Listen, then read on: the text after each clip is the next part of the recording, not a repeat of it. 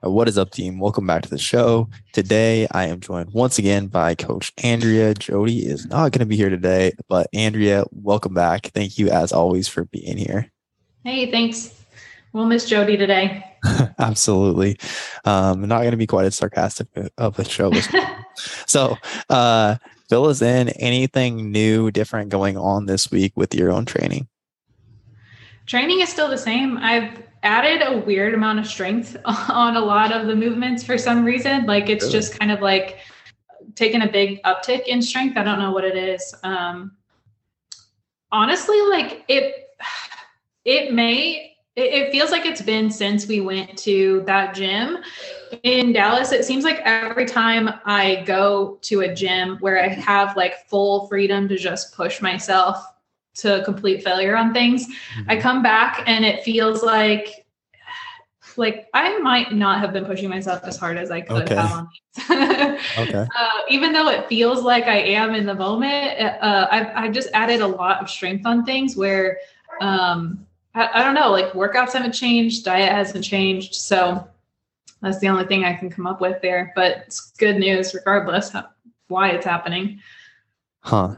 Yeah, I think that's one. I do think it's very valuable to have clients. And that's especially like when I think so, like, I do like there's a couple different ways we can apply RIR, reps and reserve, right? On one end, we have like more what Renaissance periodization typically would use, where it's like first week is 3 RIR, next week is like maybe 2 to 3, next week's 1 to 2, and we're moving all the way down to like 0 to 1.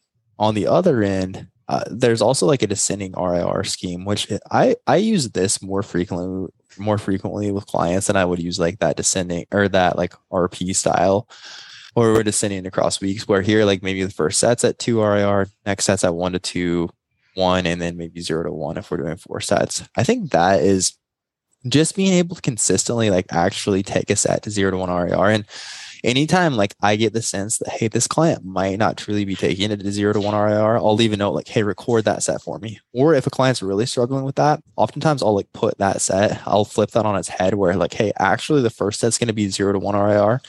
And then after that, our next sets are 2 to 3 sets are going to be like 1 to 2 RIR. Right. But we're really consistently making sure that we know like what that actually feels like. Because I think if you're consistently training at like 3 RIR, it's so easy for that to actually be closer to like 4 to 5. And then when you truly take it to 0 to 1, then it's like, oh, wow, that was way off. Do you typically tend to err towards like, you think underestimating your RIR? So like underdoing it or overdoing it? Like, okay, I definitely passed my RIR target there. So right now my RIR target is 3 to 4 for upper body and 4 to 5 for lower. So Yeah. to me, it was a little bit harder to gauge Yeah. than like 0 to 1. Yeah. But I find that I tend to go a little bit beyond that sometimes with upper body and probably leave a little bit too much in the tank every once in a while with lower body just because, it just hurts more. So it feels Yeah. like you're subjectively closer. But then if I am to just continue to add more and more week to week, I'm able to do it and still feel like I have probably 3, 4, 5 left in the tank. Absolutely. Okay. Yeah, I think that's a very common thing with lower body. It's so much harder to actually push your RIR targets, where I think with upper body, it's a lot easier to just push past it simply because those movements are typically less exhausting, less painful, especially if we're talking about like quad movements where that's generally going to be like the most painful thing in the world. Cool. Well, I'm glad to Yeah. hear you're getting stronger, and still kind of chipping away at the fat loss, it sounds like. Yeah. Still just inching along. Cool. Um, do you prefer a more conservative or a more aggressive diet, like with yourself? uh, Somewhere within a range. I can be pretty patient and I'm pretty good with like 3/4 of a pound to a pound per week. Mhm. Um, right now it's just like, man, I'll have a spike in my weight that sets me back by a couple of weeks. And then it'll take like a week and a half to regain that. So it ends up averaging to be pretty slow, like Yeah. maybe half a pound a week. But I mean, I'm pretty patient regardless. So I'm okay with it either way. I'm just putting it in my coach's hands. Because I can see the benefits of both. Like I can see the benefit of keeping it more conservative, being able to eat a little bit more right now, working on more on hormones. But I can appreciate a good aggressive cut too for the, just like seeing the numbers drop week to week is so motivating. Oh yeah. But I think that's an important thing also is this is something that you are doing intentionally, right? Because your focus right now isn't just losing body fat as quickly as possible. It is so much past that with your hormones and things of that nature. So I think that's important. Yeah. I've really enjoyed the cut with Brandon because it has been a little bit more aggressive than what I was doing previously. And I personally always just err towards that a little bit more. Like I can be patient, but I still I like to see that. I think as most people do, like I like to just see things moving a little bit quicker.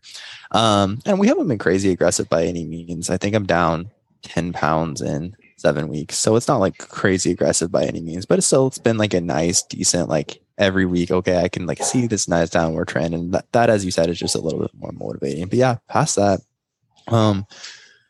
things on my end have been going pretty well. Just continuing to chip away. What I dropped down to 189 last week. So the first time I've been below the 190s in a very long time. And I think we're talking about this coming week setting up a timeline for doing some type of photo shoot. So I wasn't sure if I was going to do something like that or not, but decided, hey, we're here. Might as well just do it all the way and like see how far I can surpass what I've done previously. So I'm excited for that as well. But anyways, let's go ahead and get into the questions here.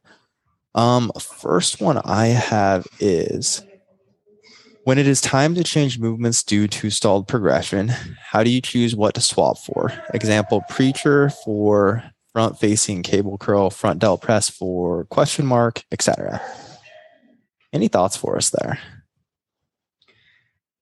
So a lot of it realistically is going to depend on the equipment available, because that seems to be a pretty big limiting factor for a lot of my clients, just having only dumbbells available or whatnot. But let's assume that a person has everything available to them.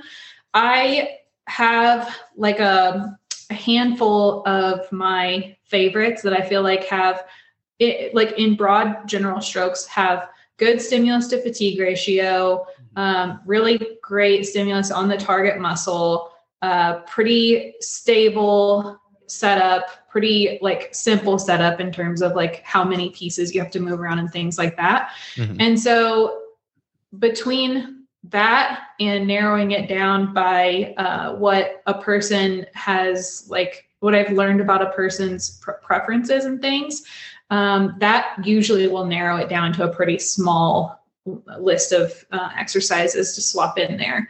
And so then it's about, okay, is it something that a person has done in the past and they're good to go back to that one because it was a great exercise for them and they just needed to switch out to something different for a while?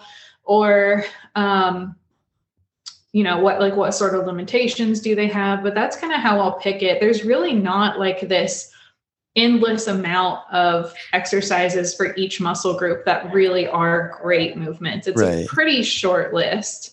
And that's another reason to not get too crazy with variation too, is like you run out of things that are great exercises pretty quickly. Oh yeah, absolutely. No, I really, what I'm looking for is, so when I'm programming, typically I'm looking at, okay, how are we trying to overload? Like what tissue are we trying to overload? And to a further extent, what position are we trying to overload it in typically, right? So am I looking for like a lengthened overload for the glutes, a mid-range, a shortened overload, right? And that is further gonna like, because we're not just looking at it like, is this a glute movement? And that's how I used to look at it before I understood things on a little bit deeper level. But like the stimulus we get from like a hip thrust is going to be quite a bit different than the stimulus we get from a bendy RDL, right? That hip thrust, that's going to be most challenging when the tissue is fully shortened.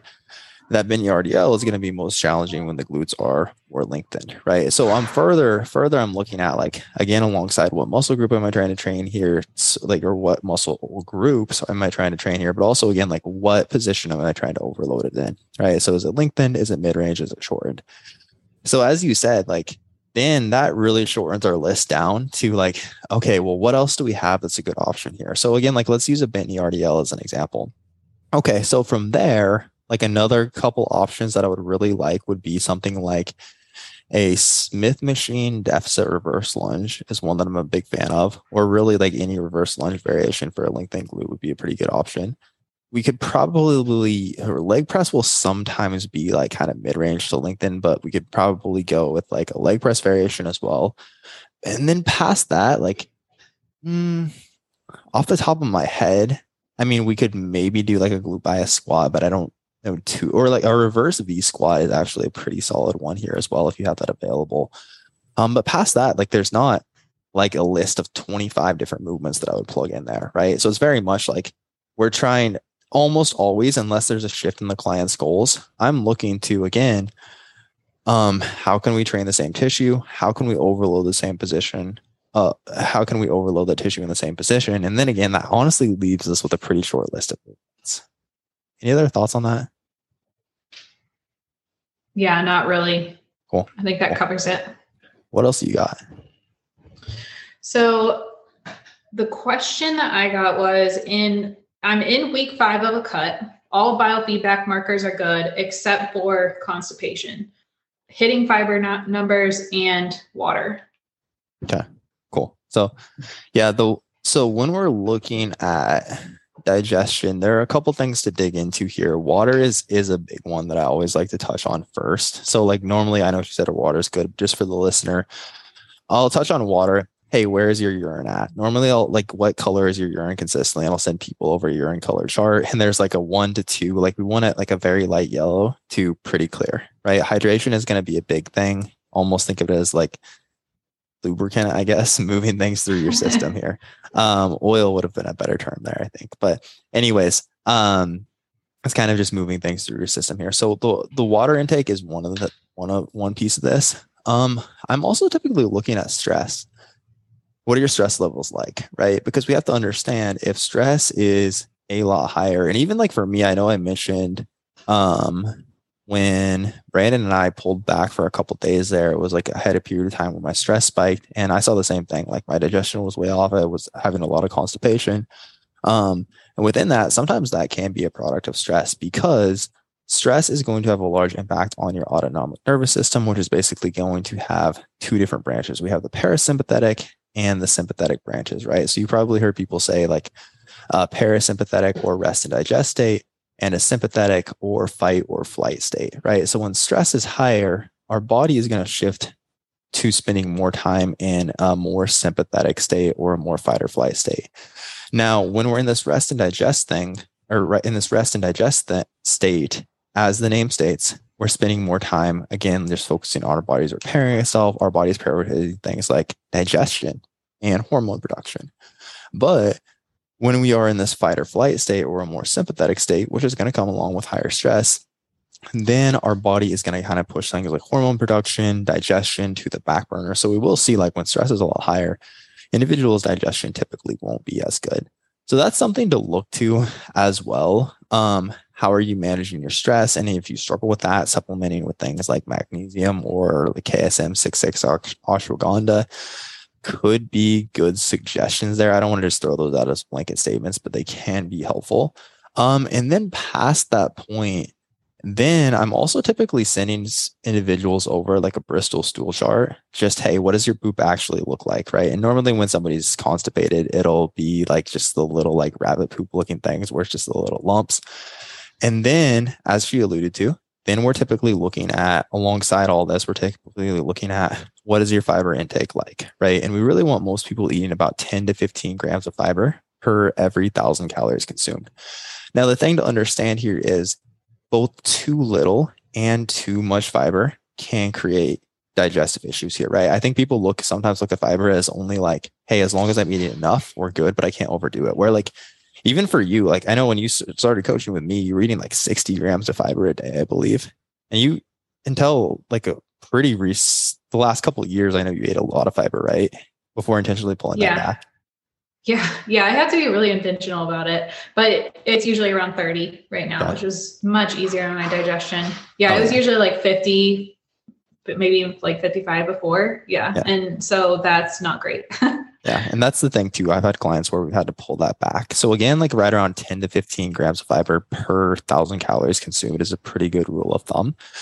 Now from there, typically, if these issues still persist and we have addressed all the above, then I will start digging into the specific type of fiber that you're consuming. So really we have two different types of fiber. We have soluble fiber, which basically attracts water and turns to gel during digestion. And this will slow digestion a bit, right? So if someone had diarrhea, for example, we would want to focus on, hey, maybe within your diet, we're actually going to increase the amount, like the overall percentage of soluble fiber that you're eating versus insoluble fiber, right? Because again, this is going to kind of create that gel-like consistency and slow digestion down a little bit. So that would be things like oats, barley, rye, fruits, peas, apples, carrots, things of that nature. On the flip side, then we have insoluble fiber, which is going to add bulk to the stool and potentially help things pass more quickly through the stomach and intestines. So if someone was struggling with constipation, like in this case, then we would actually look at, okay, what are your most fibrous food sources?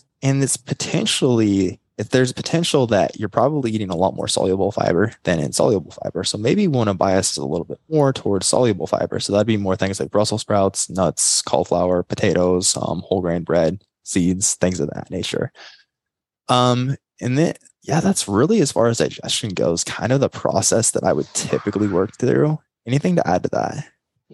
Those are definitely the big rocks that I work through first as well. A couple of other things that we will work on, if those are all already in a good place, is getting your food, like meal pattern throughout the day, pretty regulated. So I'll usually say, let's get an hour buffer for each meal that you'll eat that within. So instead of having a completely different meal pattern across each day, say, okay, breakfast is going to be, for example, between 6 and 7. And then my next meal is going to be between 11 and 12. And then that next meal, and so on.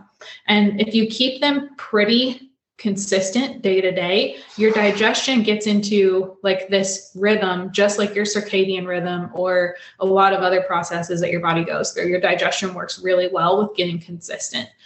Same thing with meal size. If you normally have like a X size breakfast and then one day you have X times 2 size breakfast, then it's not going to go as smoothly for your digestion. So keeping that fairly consistent can be helpful as well. And then not snacking on things throughout the day. Your body has this, it's MMC, and I always forget the migrating motor complex. Migrating motor complex. There we go. And in order for that, and that is basically like the muscular contractions in your digestive system that pass things down the line. And so if you have food coming in, that is shut off. And so that works in the space in between your meals. So if you're constantly grazing or snacking on things, then you're going to end up pretty bloated and potentially constipated because it doesn't get a chance to really move things down the digestive system. Another one is really getting calm before each of your meals. So that kind of goes with the CNS talk that you were going through before with getting into a parasympathetic state. So taking like 8 to 10 deep breaths before each meal and really focusing on your meal can be really helpful so that you're not eating in that wired state so that it digests a little bit better. Giving yourself enough time in the bathroom in the morning can be helpful because if you're just rushing around in the morning, and that's kind of goes to the stress talk as well. But if you don't if you're just go in the morning and you don't leave yourself any time, it's hard to get into that rhythm where you're going the same way each day. And then lastly, the fake fiber type foods. Yeah. Like the breads and wraps, those wellness wraps are a big one that I will have people pull out to see if that improves their digestion. And almost always that will clear it up. All of the stuff that has like added, if it shows net carbs, that's a red flag that it has a whole bunch of added fiber so that it can subtract that and just show the net carbs and a different number of calories. So those extreme wellness wraps, the Quest bars, anything with added like gums and fillers to make it have a certain texture and consistency so that it can reduce the calories drastically, like the types of ice cream and stuff like that. Those are pretty hard on people's digestion. I've seen those so often in people's food logs, and that's almost always a digestion culprit. So I pull those out if they're in there and see if that helps. Yeah, Quest bars specifically seem to be a very common offender there. But really, as you said, like, it's not to say that like these things are bad by any means or that you absolutely need to avoid them. But I'll say like if you're eating a lot of protein bars, and again, Quest bars specifically seem to be like just anecdotally one of the largest offenders. But like if we're looking at things that have like erythritol can be, did I pronounce that right? I think so.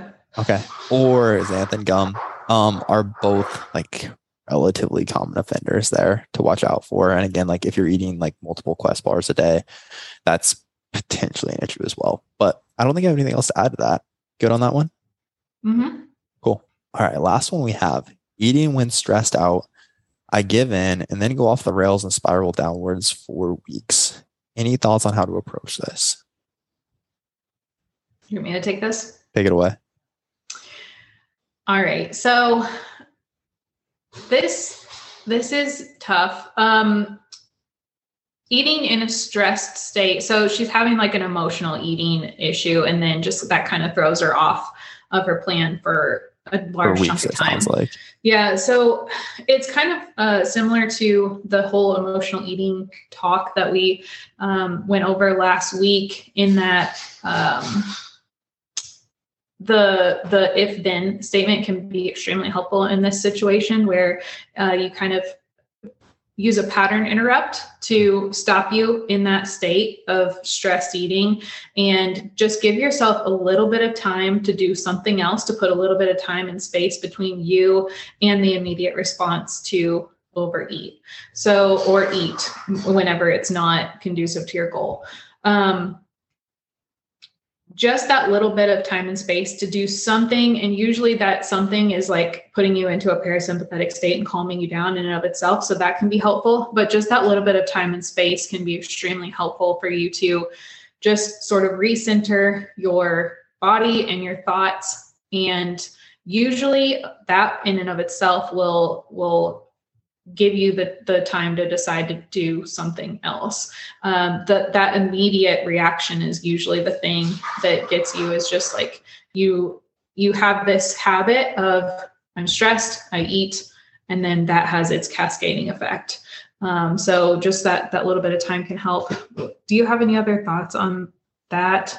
I think that's a great start to like addressing the emotional eating side of things and like where that's coming from. Right? Can you just create a little bit of space there? Can you create a pattern interrupt? So rather than my response immediately being, I feel this emotion, I feel stressed, and I eat, can we take some time to just consider like, hey, I am feeling stressed. How am I going to respond to this? That in itself is very helpful. And then I think a lot of times in a situation like this, overeating due to stress isn't actually the problem. Your perception of it being a problem is the problem. So what I mean by that is, like, a lot of times it's just looking at like, is this really true? I overate today because I was stressed. Okay, maybe that's true. This ruined my progress for the next few weeks. I'm just going to say, fuck it.